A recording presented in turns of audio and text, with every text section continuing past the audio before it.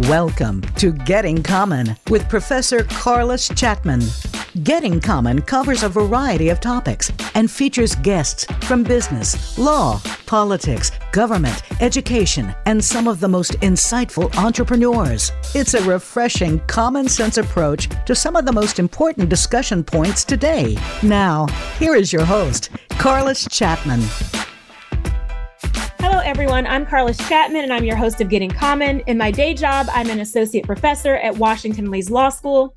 Today's episode features New York Times bestselling author Xochitl Gonzalez, who will speak with us about her book, Olga Dies Dreaming, her other writing, and the importance of diverse voices. I'll start by having her introduce herself. Hi, I'm Xochitl Gonzalez, and I am the author, as you said, of Olga Dies Dreaming, as well as a contributor to The Atlantic, amongst other magazines. And I have an MFA from the Iowa Writers Workshop, which was a post-40 get for me, and a very recent, a very recent addition to my resume. So I have a question about the Iowa degree, because I used to be on the board of a nonprofit that was a creative writing nonprofit called Writers in the Schools. And we would send so many of our superstars to that Iowa program, but at 17. So what led you to do it post 40? I sort of decided at 40 I was going to take up writing. And I think coming from kind of a lower income background, I'd say that school has been a friend to me. Institutions have given me space to sort of understand systems and figure out how things work. And so I decided I did a writer's program, like a summer writer's program that was like a mixed age kind of, people take 2 weeks off and go up to Vermont. And it was very helpful. And so it's I'm going to apply for my MFA, and I'm only going to go a place where I can get funded. And so Iowa is fully funded. They give you a grant to live on in addition to it being free tuition. And it just seemed like a great time to get off the hamster wheel of adulting and figure out how to remerge. And because it is so prestigious, I was nervous about moving to Iowa because I'm a lifelong Brooklynite. And one of my friends reminded me that it would probably take me twice as much time to get there through any other route. And I think she was right, because I sold the book my second semester of the program. Oh, wow. Yeah. So I made a lot of use of my time, very, very good use of my time there. So did you finish the entire book in the first semester, or was it? No, I walked in with 200 pages that I wrote in the mornings and on weekends while I had my day job. And then, and so I walked in with half of it, but then without any responsibilities or needing to work or even teach my first semester, I just really dove in, and I was so homesick. It was a lot, my novel takes place in Brooklyn. And so it was kind of fun to spend time with my imaginary friends since I wasn't near home. It's fascinating. I had the same experience when I first started teaching. I was so super productive because I was used to writing while practicing law. And it felt almost like vacation to be able to just write and even teach one class. Right. I know. Well, I think that's right. And when you live so intensely, in that state of career adulthood, and yes. even that intensely where you're living through adulthood with your obligations to family and friends, plus your professional obligations and all, just taking one thing away suddenly makes you feel like you have all of this time. It's really amazing. Yeah. And I took my friends, family, and my job away. So it was a lot of things. Well, I tell students all the time, sometimes you just need to relocate. If I'm stuck, I just go write somewhere else. And I can maybe crank out 5,000 words in a day if I just leave people. And leave. That's right. And it requires removal, but removal requires discipline, right? Yes. And I think that's the hardest part. Removing oneself from the day-to-day requires a certain amount of discipline and commitment. And I think that's sometimes the hardest thing to do. Absolutely.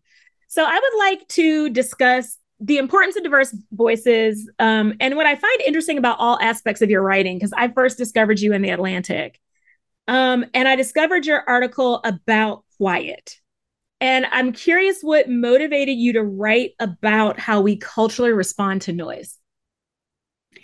Yeah, so I think I have been, as I mentioned, I've been living in Brooklyn my whole life. And as most people know, because it's become a brand name now, synonymous with, artisanal cheeses and frankly, white people. And it was so not that, and luxury high rises and all these and cool hotels. And when I was growing up here in the 80s and the 90s, it was very ethnic. Like even our Black population was very Caribbean. Like it was like very like immigrant ethnic.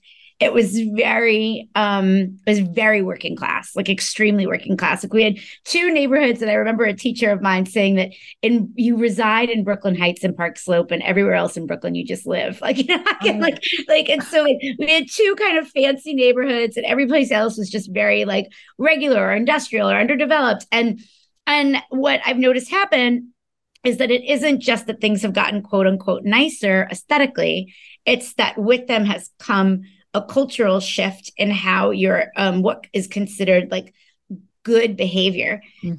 And suddenly it's like where I would go, let's say, to the Fulton Mall at 4:00 in the afternoon, which is a retail strip that's always been a retail strip in Brooklyn.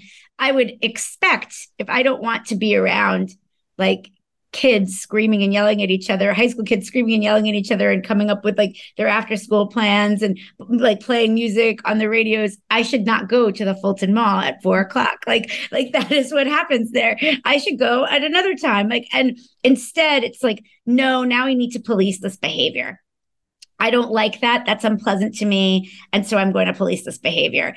And so what's happened is there's been a sort of establishment of an increasing level of desire for quiet, which I think is just a different cultural aesthetic. And I get, you know, when I published the piece, I got a lot of people like saying, well, I was poor and I like quiet, or I'm like a Black woman and I love quiet. And it's like, I don't think that it means that you can't love quiet, but you also, I think in general, my point was more that I don't think that the sounds of other people living life is a bad noise.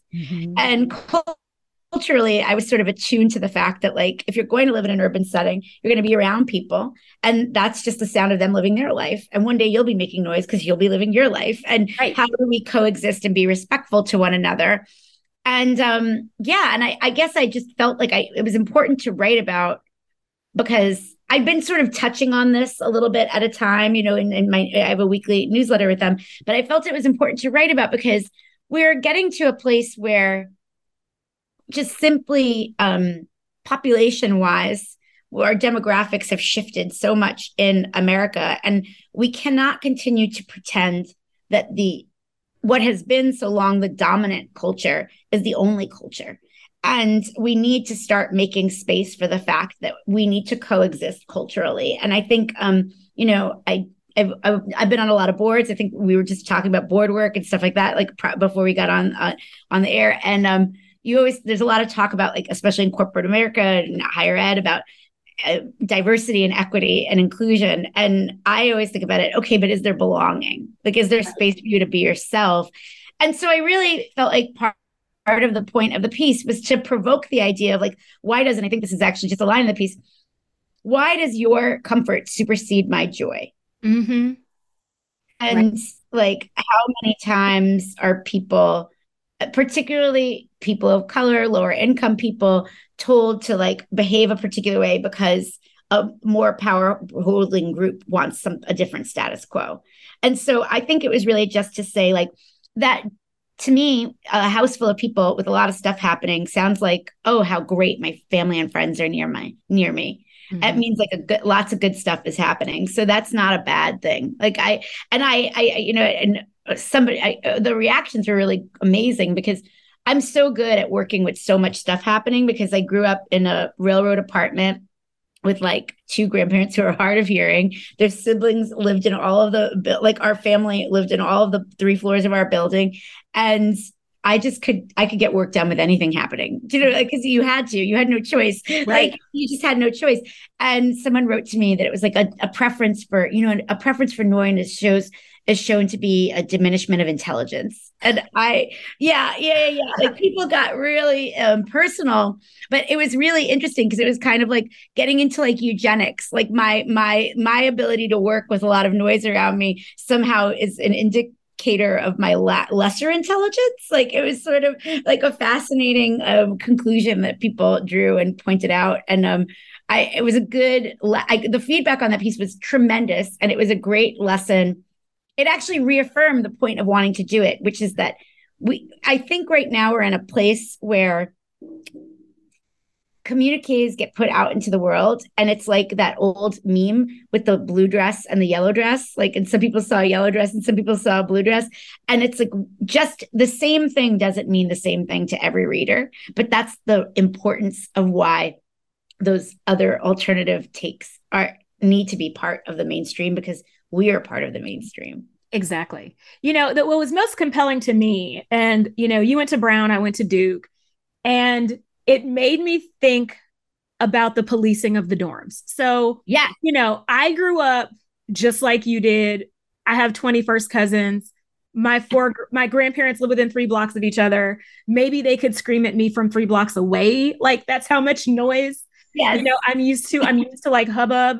If I needed to read alone, needed quiet, I'd go sit in a different room, but it was never totally quiet. Like, I can sleep through anything, I can work through anything. And it's almost unsettling and unnerving to me for it to be too very. It's deeply unsettling. And that's sort of how I start the piece, right? Is talking about getting to college and not knowing that, right? Yes. Yeah. Like, if I screamed across the hall at my friend, I could feel the eyes, right? Whereas that was normal in the house I grew up in. So it was such a cultural difference. And that was the first cultural shock, that like I needed to be quiet inside. Even a place that I was calling home, I had to be quiet. That's right. And I think that what I was trying to get at, and what was remarkable to me, look, I want to just say this. I had a lot of readers of color. I had a lot of readers who were the children of immigrants from any number of ethnicities, like, write to me and thank me for the piece. So I want to just say there was a lot of that. There was more of that. There was a lot more of like, I have not seen myself in this particular magazine, and this was my experience. And that was awesome.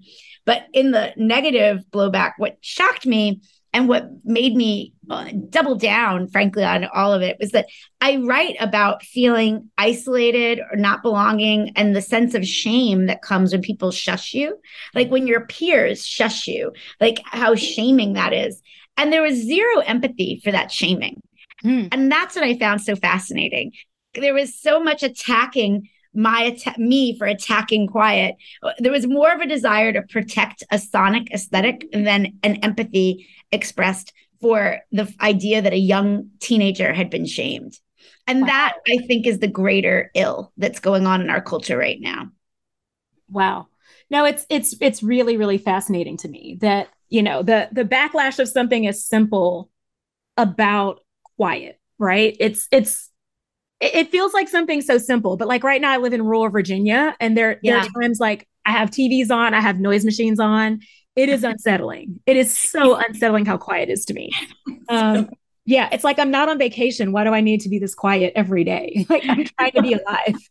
That's right. That's exactly right. And I think really the point really is just that it is not, we don't all come with the same thought about good and bad and positive and negative. And it's equally important. We can no longer assume that what was the status quo is the status quo, and that's equally important. And to question that, and to say we have equal rights to have things the way that we like it. And particularly, and I didn't get as much into it, but like, the propensity to like pick up the phone and involve like the police versus is like the propensity to take things to authority is another kind of cultural difference. And it was just a really intriguing thing that I think is not even just racial or ethnic, but is just sort of the difference between feeling othered and part of the system. Right. I was talking about the piece with a friend of mine, a queer friend of mine, and they were saying how they had somebody that broke into their apartment building, but they knew the woman from hanging outside of the bodega, like on the corner. And so they went to the bodeguero and they were like, what's her story before I call the cops? And they're like, actually, her brother is a cop. And so he calls the brother. My friend calls the brother and is like, you need to come and deal with your sister. And I was like, that's community. That's actually building community. It's addressing a real problem, like a person breaking into your building and hanging out in the halls. But like, it's addressing it like humans that are neighbors that share community together. And I think that, that could have been the other takeaway that people could have taken from that. But I think it was somehow very triggering, which I thought was almost more fascinating. And to your point about something as benign as quiet. Like, you're like, of course. Well, and just the idea, it's a separation of, I write a lot about personhood, but I think it's about othering and saying some people aren't people and their experiences aren't valid. Yes. So if you are a human being, you should be quiet because we are quiet and we are human, but you, person over there who's noisy, clearly you're not the same kind of human being or person that I am. That's exactly right. It's attributes and it's attributes and valuation and belonging and a sense of like you belong or you don't belong. And what I found egregious about it is like, it's one thing, and I think I make this point in the article. It's one thing when I go to a predominantly white institution campus and I feel like, oh, I don't belong, but I'll play along, to then have this that populace decide to come and want to move to where I grew up and have me then have to conform to what they like on my own home ground. That's when it becomes, I'm sort of like prickly about it. Like, why can't you follow the rules of this place? It reminds me of the articles a few years ago, about when white people moved into the neighborhood around Howard University. And walking their dogs on the fraternity and sorority plots, not understanding. Yeah, we don't even walk on these, and your dog is pink. And you're taking your dog. That's right. No, and it's like the not familiarizing yourself, or the lack of understanding that there is local custom, that there is sort of like that this is local culture, and not deciding to familiarize yourself with that is more a part of the problem than noisiness. Yes. Now, the other thing that I found interesting about your piece, and the reason I wanted to have you on the show, is without you naming your heritage at all in the piece. I don't think you said, I am Puerto Rican. You said you were from Brooklyn. I don't think you said, or you may have, I don't even know if you said your identity exactly, but I could intuit your identity from reading the piece. I was like, this is either a Black person or a Latinx person. They're from an urban area. I also was like, this is a person who grew up like me. Right. Yeah. I could see that in it without you ever naming it. And then I kind of look up who you are. And first of all, realize you're friends with one of my best friends, and, which of course, and also like I could peg it dead on. And so do you feel like it's possible for someone to have like interviewed you and gotten the same thing, or to have observed the culture of Brooklyn and been able to write the same piece? Or is it necessary for people like us to be writing our experiences in the mainstream?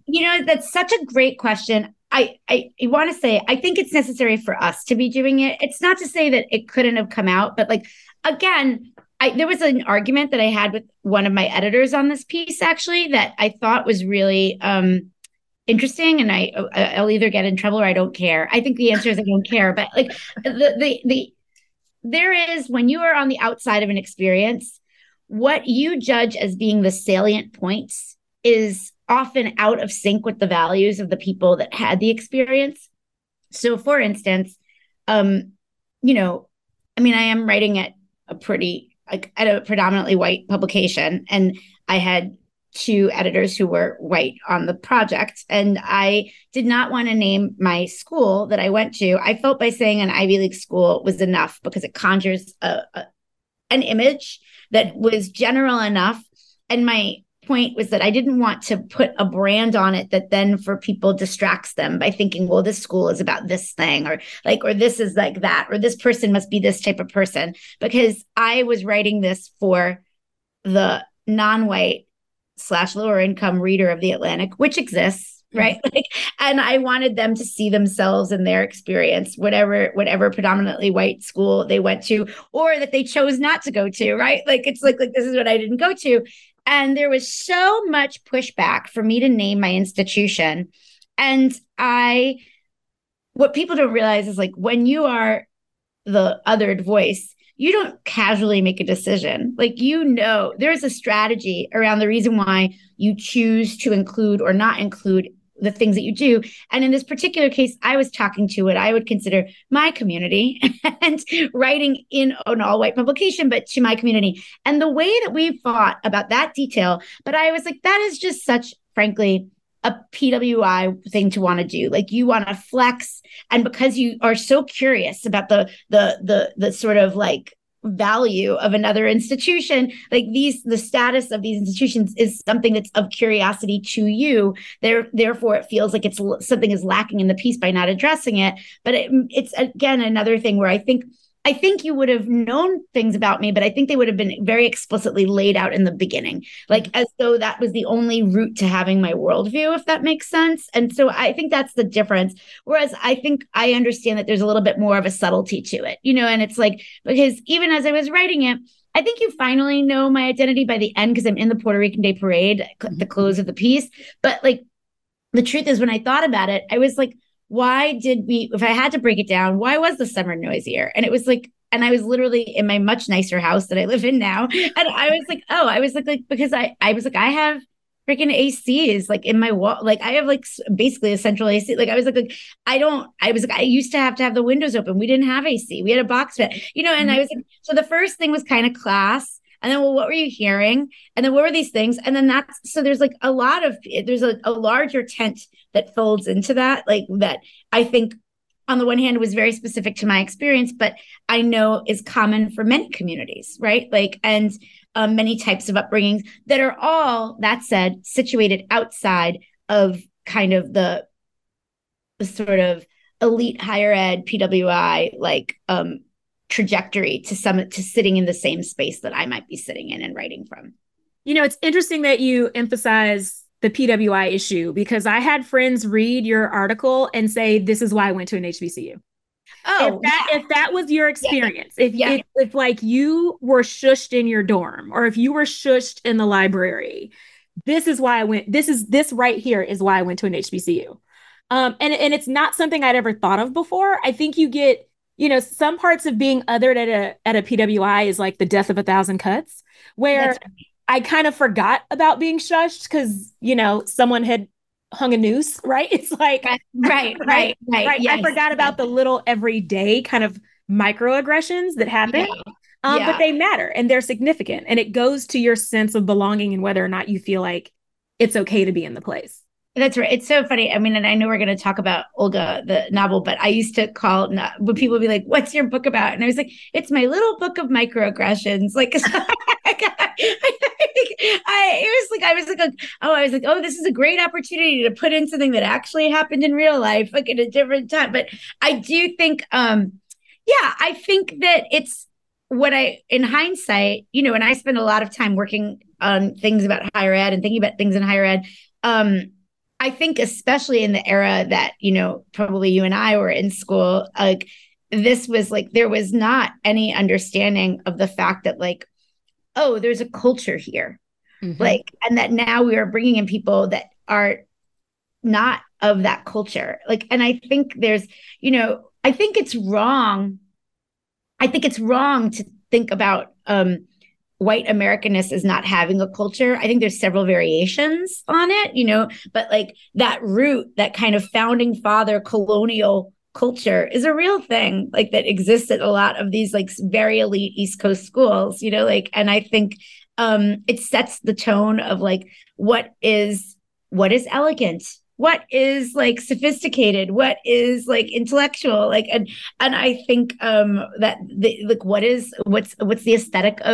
what's the aesthetic of a eruditeness, like, it's like, and if you think about it, the quiet thing's fascinating because luxury cars, quiet motors, refrigerators, a quiet hum, like, like it's like quiet has such the quiet car, like, and it comes with the power to police things and the power to brag. And it's just a really fascinating thing that I think if that was not something that you valued, you did not realize you were going to need to sublimate about yourself. And that's actually a very hard thing to sublimate. And, the results often, particularly I'd say in the 90s and in the aughts, I think schools have gotten better about thinking about these things, is that the student body ends up self-segregating to find comfort and safety, right? And to avoid those feelings of shame and to just be your full self. And it's just outside of where the mainstream campus is happening. Yep. Like we all lived on Central Campus. Yep. Right. We all lived in Central Campus apartments. One, it was cheaper than a dorm. Yep. Could stay all year round. Yeah. And we could be as noisy as we wanted to be. Like it was understood that like but people would call it the ghetto. They're like, oh yeah, Yep. campus. Oh, yes. Yeah. 1,000. I mean, and I think that was a story from campus to campus, right? Like, and I think when you get that feeling and then you move, let's say back to DC, or you move back to Brooklyn, or you move back to Philadelphia, or like wherever you might be from, and suddenly the people that you had met and encountered at the school suddenly are policing the same aesthetic on your hometown that was not that way. Like, it's a very sensitive thing. There's a real feeling of not just loss, but an idea that like I came back to home and now I'm being asked to conform in a space. But why? Because you decided to move here. So, it's a tricky thing. I mean, and I guess like, so clearly I have a lot of feelings because a lot of those themes are themes in the book. They are. And I found, that's why I wanted to start with this and weave it into the book. And one thing I didn't put in our Q&A, but I want to talk about briefly is the history of Puerto Rico, which is pivotal in the book. I was telling her before we started, I knew nothing about the history of Puerto Rico. I thought Puerto Rico was more like any other colony, right? Like something that like the US won in a war against like France or Spain or Mexico or like some other big thing. And somehow they just got included in it, when actually it's more like the history of Haiti. Yeah. Right? It's more like Haiti. And I wonder, do you think this disparate history, the fact that it's more like Haiti than it is like Texas, right? Yeah. Like we kind of forget that Texas was Mexico, and I'm from Houston. And I'm often like, I can feel that this used to be Mexico. Yeah. But do you think that disparate history is why Puerto Rico gets this different treatment? I think it absolutely is, but I also think it's because first of all, we do ourselves a disservice in America by not studying Caribbean history along with American history, because it's just as part of our history of slavery. It's just as much a part of like, it's a pivotal financially, we are interlocked. There's been so much American intervention, like in almost all of these places at varying pieces in time, American puppet string pulling, I mean, what we just came out this summer about the role of Citibank in Haiti was just outrageous and reminded me, to your point, so much of what happened in Puerto Rico. But I think the real reason is because we are still actively exploiting Puerto Rico and opening it up to exploitation, and not just by way of disaster capitalism and crypto miners scooping up land and privatizing beaches, like actively our government, like we still impose the Jones Act, like which forces people to pay a premium on produce just to get basic fruits and vegetables in their lives. Like we force this through like not having changed there's taxation without representation to Puerto Ricans unless you actually move there, and then you don't pay tax. So it's we are still actively exploiting the island, and I think the reason why it doesn't get the same attention is because it might actually upset people and outrage people. And part of why I wanted to write about it was I felt, at its very basis, I think like when I was kind of coming to this and I knew that this was going to be the larger backdrop of what the book was about, I very much in the air was, voting rights restoration for, restoring convicts' voting rights as they should be. And I started to think about the fact that like, if we care about this as an issue, which we all should, right? Because it's like a basic right of citizenship, then we should all also care that that's a right that's stripped of people, because the absurdity of it is outrageous, that like you could then move to Florida and get recruited as a Republican and vote for Ron DeSantis. And it's like, because you move to Florida because some crypto miner wants to privatize a beachfront. And now suddenly 17 apartment buildings get knocked down. And there's no schools and there's no power in the school and the teachers got their pensions cut. It's like, I guess I have to move to Florida. And now suddenly you have a vote, and your kid will be born with full democratic United States rights of citizenship. So the absurdity of it just seemed to me too Kafkaesque to leave on the table. And it seemed like something that should be on the table of, these are obvious diminishments of our rights as US citizens that we should all be concerned about. And I think, and DC has a similar situation with voting. But again, I also think we should be concerned about there. It's just that there are active economic penalties that the people of Puerto Rico have been subjected to since 1898. And and the book didn't even touch on so many things, which is when rights were first, when the right of citizenship was first bestowed on Puerto Ricans, it was literally under a paper bag test. And it was because they didn't want more Black citizens. They just needed soldiers for the army for World War I. And so it was really and so I think it took me a while to figure out how to find the stories, the character stories, in order to be able to tell the history. And I always say I actually wrote this book for diasporicans, to be honest. When I think about who I wrote it for, it was really important to me to tell the story of the island and Maria. But I understood that experience is different from my experience growing up in New York, or somebody's experience growing up in Chicago or Massachusetts or whatever. I think to me, I didn't explain, for instance, I made it a point to not explain what coquito is, but I put the history in there. And, activists have a tendency to overteach you history all the time anyway, but because we Puerto Ricans in the mainland are stripped of our own history. We aren't taught this either. We are in the same curriculum that you are having. And unless your parents are like my parents and sending you history books, forgotten history books, it's you were not getting this. And the idea that it's I think what I felt was the most important work, it was a restorative. And I think about this with a lot of my fiction and a lot of my writing in general, but especially fiction. It's restorative narrative work, because there were activists. The Young Lords were trying to say, no, we're not going to let this economic subjugation that we're experiencing in urban centers alongside, as we're coming to these communities, have you then allow us to be defined as broke and lazy and this and that. We're going to expose what you're actually doing to us and putting us in buildings with lead paint and defunding our hospitals and and not cleaning up our garbage in the neighborhoods where we live, and say there is actually a lineage of the title of the poem comes from one of the New Rican poets, Pedro Preti, and Puerto Rican Obituary. And it's to say, this, if you like this book, this is a book in a lineage of the diaspora creating art about our experience, of the diaspora saying, no, this isn't enough. This isn't good. Of the island saying, no, this isn't good, through art and through its people. So I think the history was also just important to remind us all that we have to reject the narrative that mainstream America has created about Puerto Rico and about Puerto Ricans in the diaspora as well.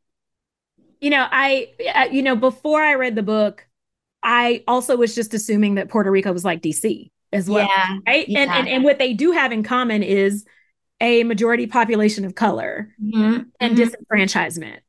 But beyond that, although, DC history is interesting in that parts of Virginia used to be DC, and then they wanted to keep their slaves. So they decided to leave the district. Right.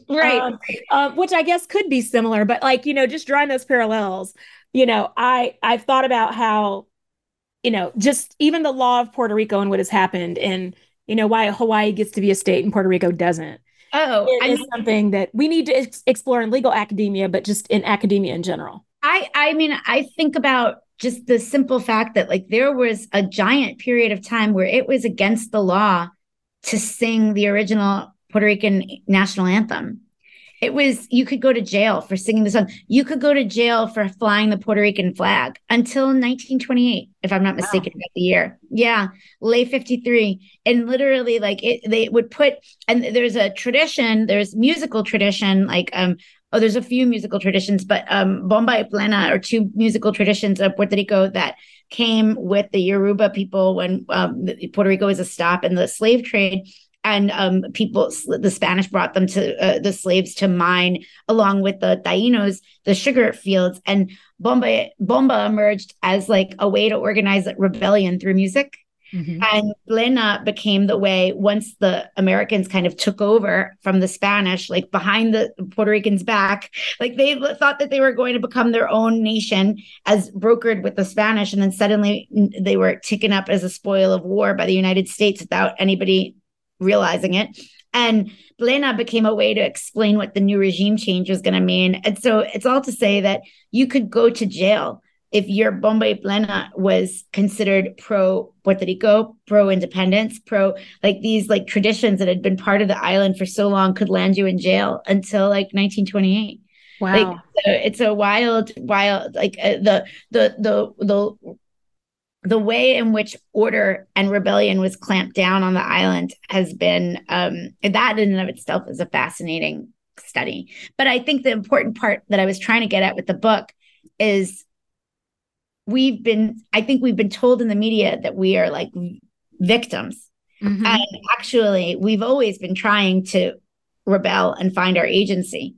It's just that like there've been so like it's, you know, it gets squashed because of all of the complicated systems on top of it. But there's also always been a history of rebellion. It's far easier to assume that, you know, Puerto Ricans were lazy people who needed to be saved instead of they were seeking sovereignty and oppressed. And that's a far easier narrative for Americans to handle. Oh, much, very, very, very. And that the state of, you know, the diasporican today is a reflection of the fact that they were always too lazy and are just like eating off of America. It's all narrative that is much easier to digest than the much more complicated truth. So I'd like to talk a little bit about identity. And in the book, what I find interesting is, and I thought about as I was reading the book, I was like, wait a minute, I don't ever, when I'm describing my friends or I'm in conversation with friends about friends, I never say anyone's race. Right? When I am in right? And it doesn't matter the race of the people. I don't think that's something relevant to describe someone with. And what I noticed in the book, you know, it stood out to me the way Olga's mother describes her. Lighter skin, straighter hair, speaks in a way that doesn't upset white people. But she never says, this is my Black father, which I was like, her father's Black. And then I was like, I had moments when I was like, wait, is he dark or is he Black? And is that a difference? Right. Yeah. And it made me wonder, is this a common thing in Puerto Rico where you don't describe someone in a Black-white dichotomy the way we do in America? Or is it something unique to Olga? No, I think that generally speaking in Latin Caribbean, like, you know, a Dominican family, you know, like obviously like a Puerto Rican family, like you're going to find a level of potential racial diversity within a family that's quite expansive. I wanted to leave it vague enough for people to decide in their own minds, like how that person might look. Like, you know, you could turn to the back flap and be like, she must look like her. Or you can have it in your own head. Like, you know, I thought the other thing that I found fascinating was that, you know, how people pictured her shape, like how thick or thin they found Olga in their minds to be. But I had a really great conversation with a Caribbean writers podcast. And the writer was like, thank you for writing about colorism just amongst Caribbean people. Because it's in general, because of the origins and the history of the Caribbean, you can find a family that just has a lot of racial diversity in the way that somebody turned out, right? It's just like in the way that the deck got stacked. And so I wanted to, though, at the same time, talk about that, but also talk about what are the paths that get paved easier for the person that looks like me versus like Mabel, you know, minus Mabel's, like, what is the difference in Mabel's life being a darker skinned woman and having parents as educated who you wonder, oh, are you also a darker skinned person in your family? Like, and what's the difference of that versus Prieto, her brother, who is kind of raised by two college, you know, until things happen, two college educated people, is a little darker skinned. He finds success in the public arena. Like, what are the different roads? Because there's so much.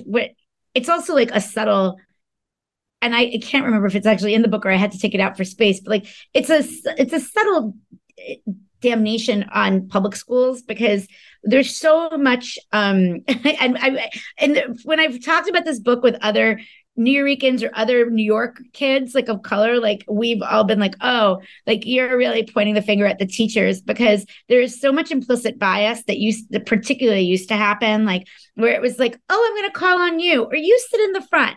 Mm-hmm. And you sit in the back, and like, and who gets to be in the front and who gets to be in the back. And like, and then I think with Reggie King, who was like an important character to me in this way, it was like, there was the idea of like, it was harder to be himself and in the 80s, let's say the 90s, be Afro-Latino. And it was something he had to like step into. Like he actually found more ease just like simply like cleaning up his identity to fit into the binary of most conversation, right? It's like I can make my way this way and I can make my way that way. And I don't know that I think of Olga as ever passing, but I think it's like, why was the door welcome to her in a PWI, like in a predominantly white space? Like, what is it that, and it's like, in fact, if anything, I think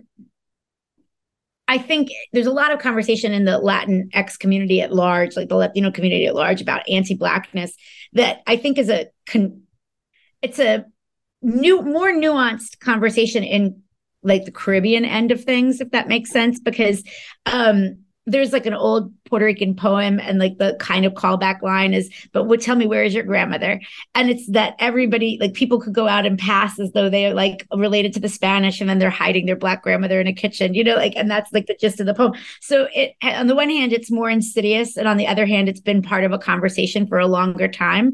And I think I wanted to make sure that was part of what I was talking about here. And that what I think is interesting about Olga is that she doesn't necessarily, because her mother makes it very clear and impossible for her to forget, she never is in these other rooms and not aware that if she was a little bit darker or didn't have her hair straight or didn't do X, Y, and Z thing, that maybe she wouldn't have been asked to be there. Right. And her palatability is part of what allows her to be invited into the room. And so it's the double-edged sword of like, on the one hand, loving the approval, and on the other hand, like feeling a little sick. Like, and that's why I think when she encounters these sort of microaggressions, it's like, it's doubly painful because it's like she hears her mother's voice and she hears it to be true. I think it's interesting that her Spanish isn't great, right? Or she'll say, my Spanish isn't great, but Reggie's Spanish is perfect. Yeah. I took that as a message, right? He feels compelled to prove I'm not just African-American. Yeah. I am Puerto Rican. Yeah. Whereas she feels like, it's like, I don't need to. I'm obviously Puerto Rican when I want to be, right? Well, and I think it was an interesting thing too, of like, for her brother, the knowing Spanish becomes an asset. Like he goes to SUNY, he joins like a Latino frat, like shout out to my Latino Greeks. Like I got so many messages from Latino Greeks who were like, thank you. People forget they exist. Some of my best friends are Latino. Some people don't know that they exist, like, which is so interesting. But like, and she kind of goes to a space where, if anything, why would I even, it doesn't occur, like, why would I learn this now?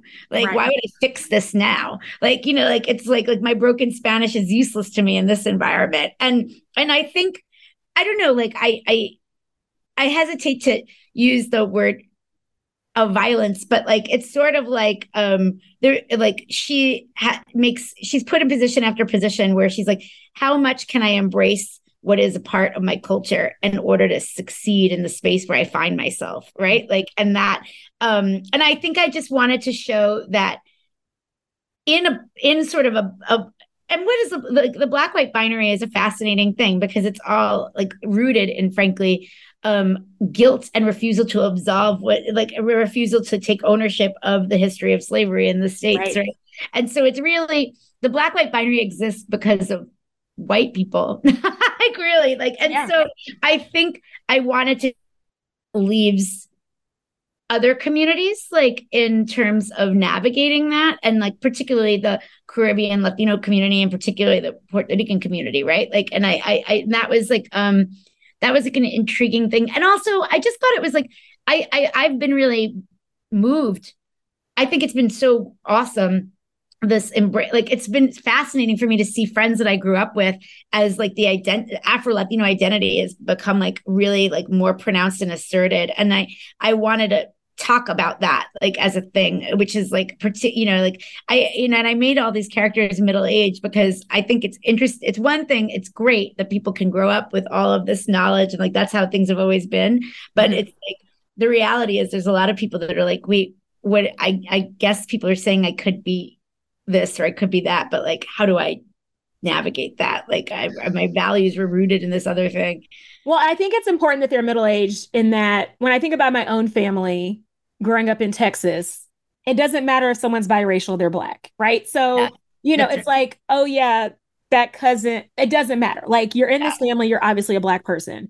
And it makes me think about like Julian and Joaquin Castro and how when people found out they didn't grow up speaking Spanish. Oh, I know. And I had to explain to people why in Texas you would not grow up speaking Spanish. Most of my friends my age, their parents intentionally did not have them speaking Spanish at home.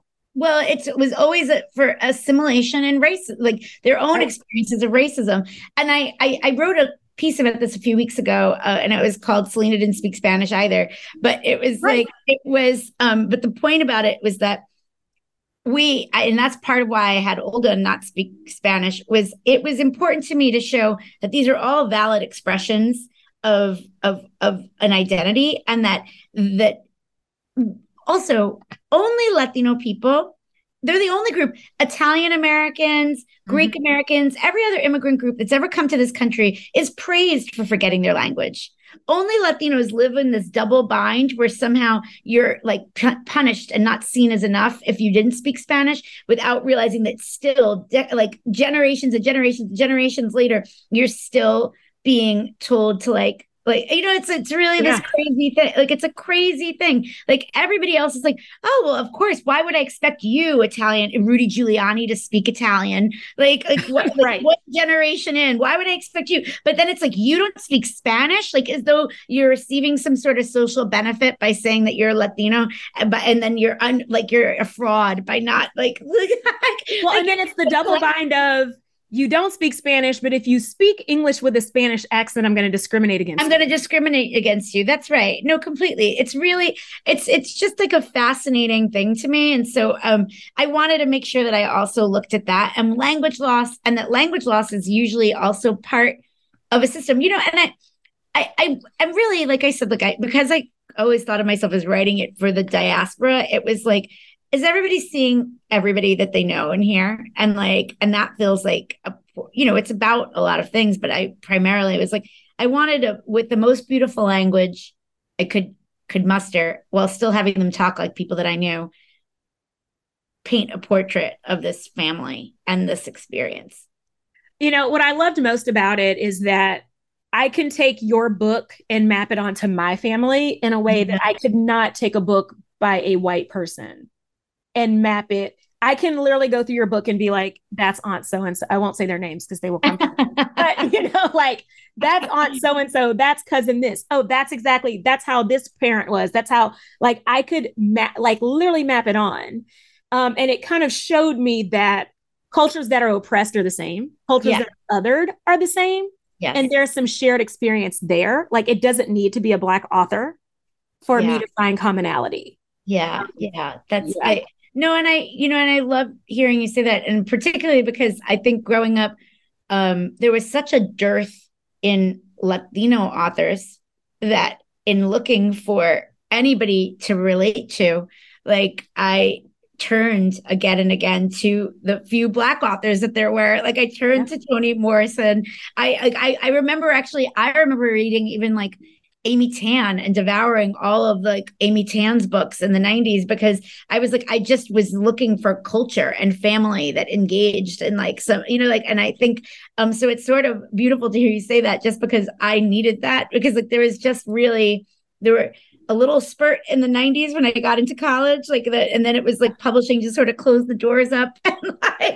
Right. And now we're in an amazing time.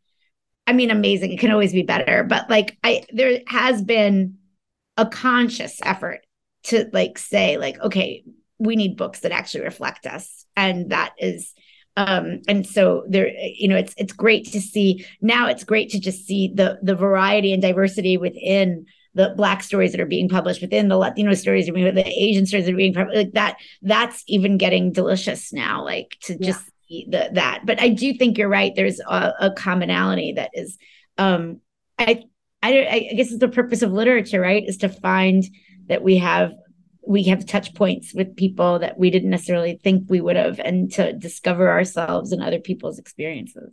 Yes. The food and the eating also, I was like, see, this feels right? Like every time the family is together around food, firing up the grill, like making the wedding favors, like that was so familiar to me, because that's literally like, a wedding is not a solo event that you put on. A wedding is a community event. And, it was that dichotomy between white culture where, you spend all the money and you put on the show. Oh, I mean, when I know it from personal experience, it was a very different, like, it was like, pay no attention to that woman behind the curtain. Right. Whereas it's like, nope, we're making wedding favors. We're spray painting bottles. We're like, who's cooking? Someone might actually bake the cake in the family. Like when my aunt and uncle got married, my grandmother sewed the entire thing. Oh my goodness. She was the seamstress, including the tuxedos for the men. She sewed the entire wedding. Oh my God. Yeah. Wow. Yeah. But that was the norm, right? It was that either someone's grandmother or someone in the community was contributing to the wedding. It was a communal event, not a show. Yeah. And that cultural similarity too stuck out to me. Yeah. No, that's like, I love that you said that, because it was something that, again, like I had worked as a wedding planner for many years. I didn't really want to make her a wedding planner. And then at the same time, it just seemed like such a great way to talk about class.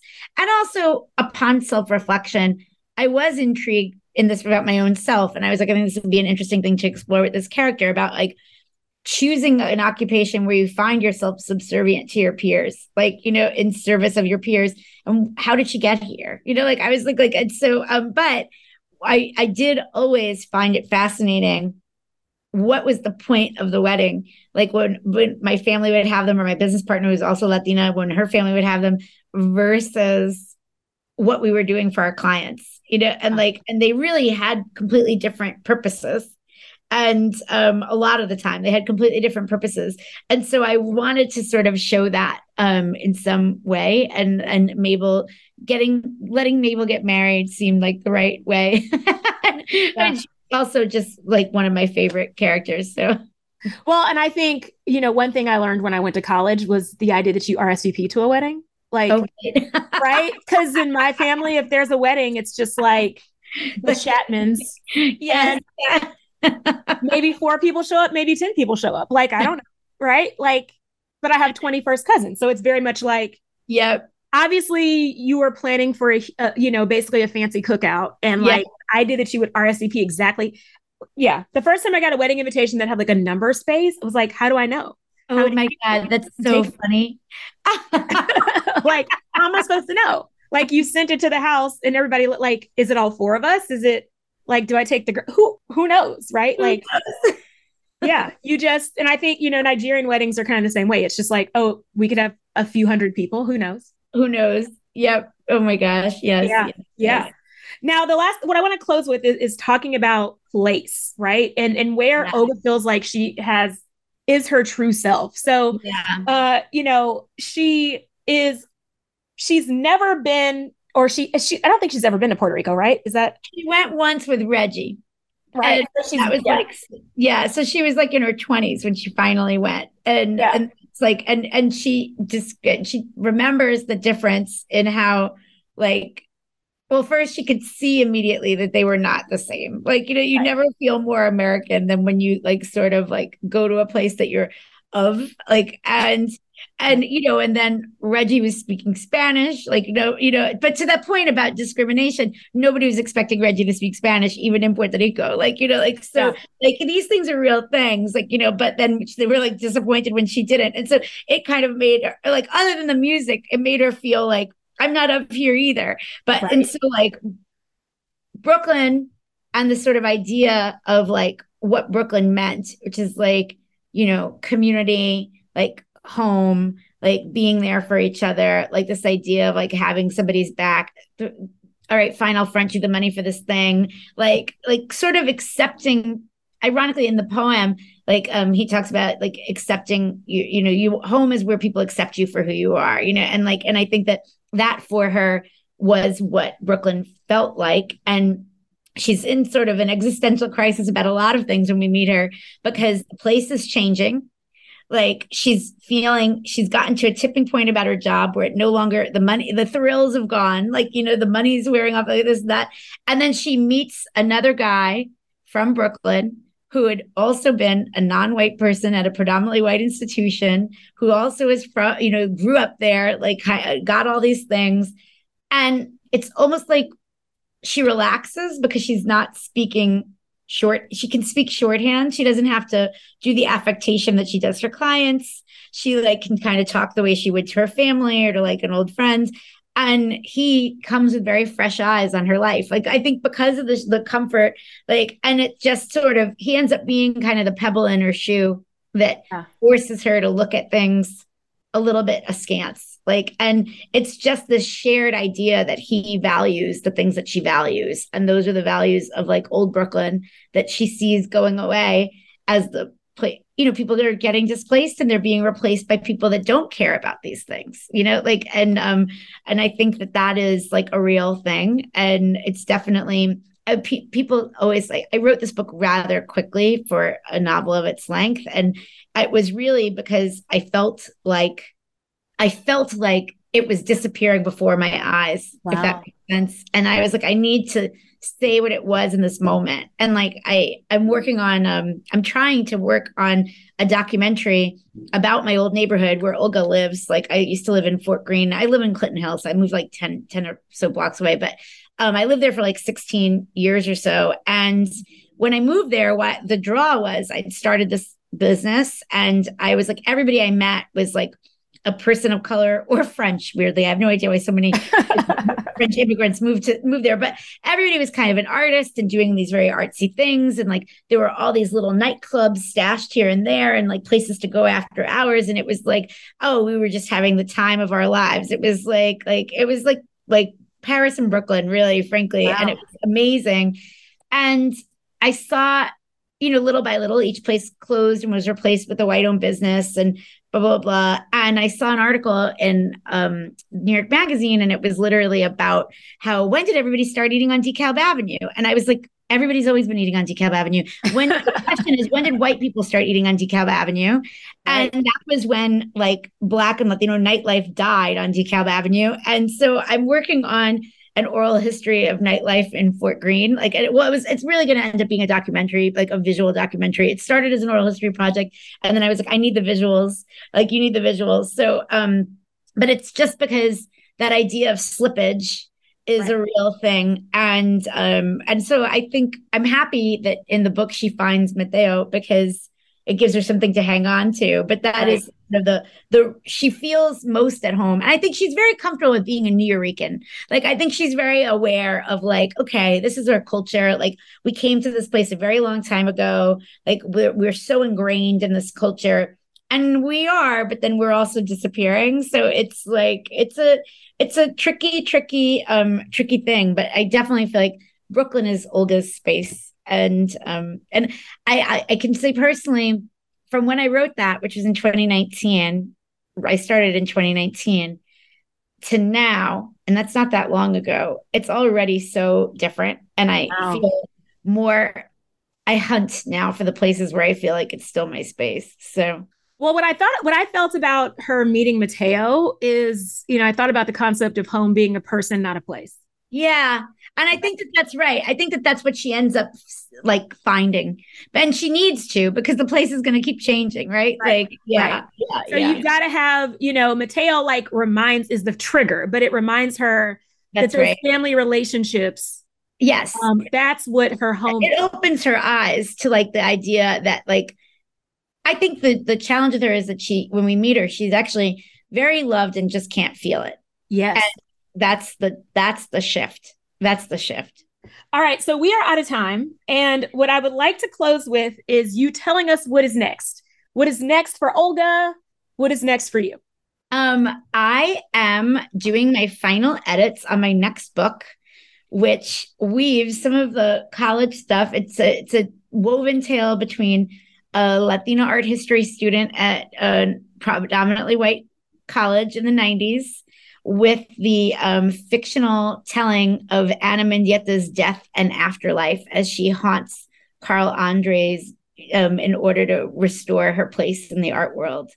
And they end up coming together in a very interesting way. And I'm really, really excited about it. It's based on the life and death of Ana Mendieta, but I fictionalized her for the sake of like respect. And I'm really, really excited about it. I'm really excited about it. That probably won't come out until early 2024, maybe late 2023. But I'm doing my edits now, and I'm very excited. And I'm hopefully working on some TV and film stuff. I'm not sure what's going on with the Olga show. We'll have to see. Hollywood is challenging, but I'm out there. Well, and Olga, I mean, was it supposed to be on Hulu eventually? It was supposed to be on Hulu. I'm trying to find a way to limited series, which I think is the best. And I think that a lot of the cast is still interested in being involved, even though the original plan didn't work. But I definitely think limited would also work best that way for all of us, for everybody. So I'm hoping that we can find a home.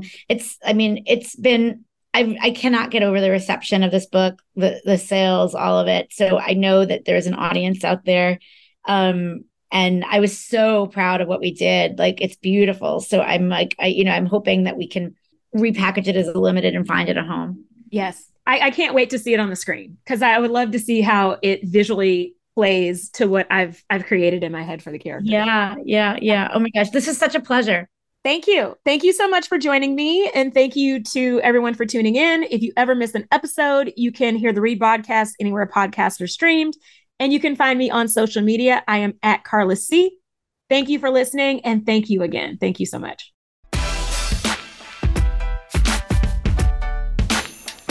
Thank you for tuning in to Getting Common with Professor Carlos Chapman. Please join us again next Wednesday at 8 a.m. Pacific Time and 11 a.m. Eastern Time on the Voice America Empowerment Channel for another thoughtful discussion.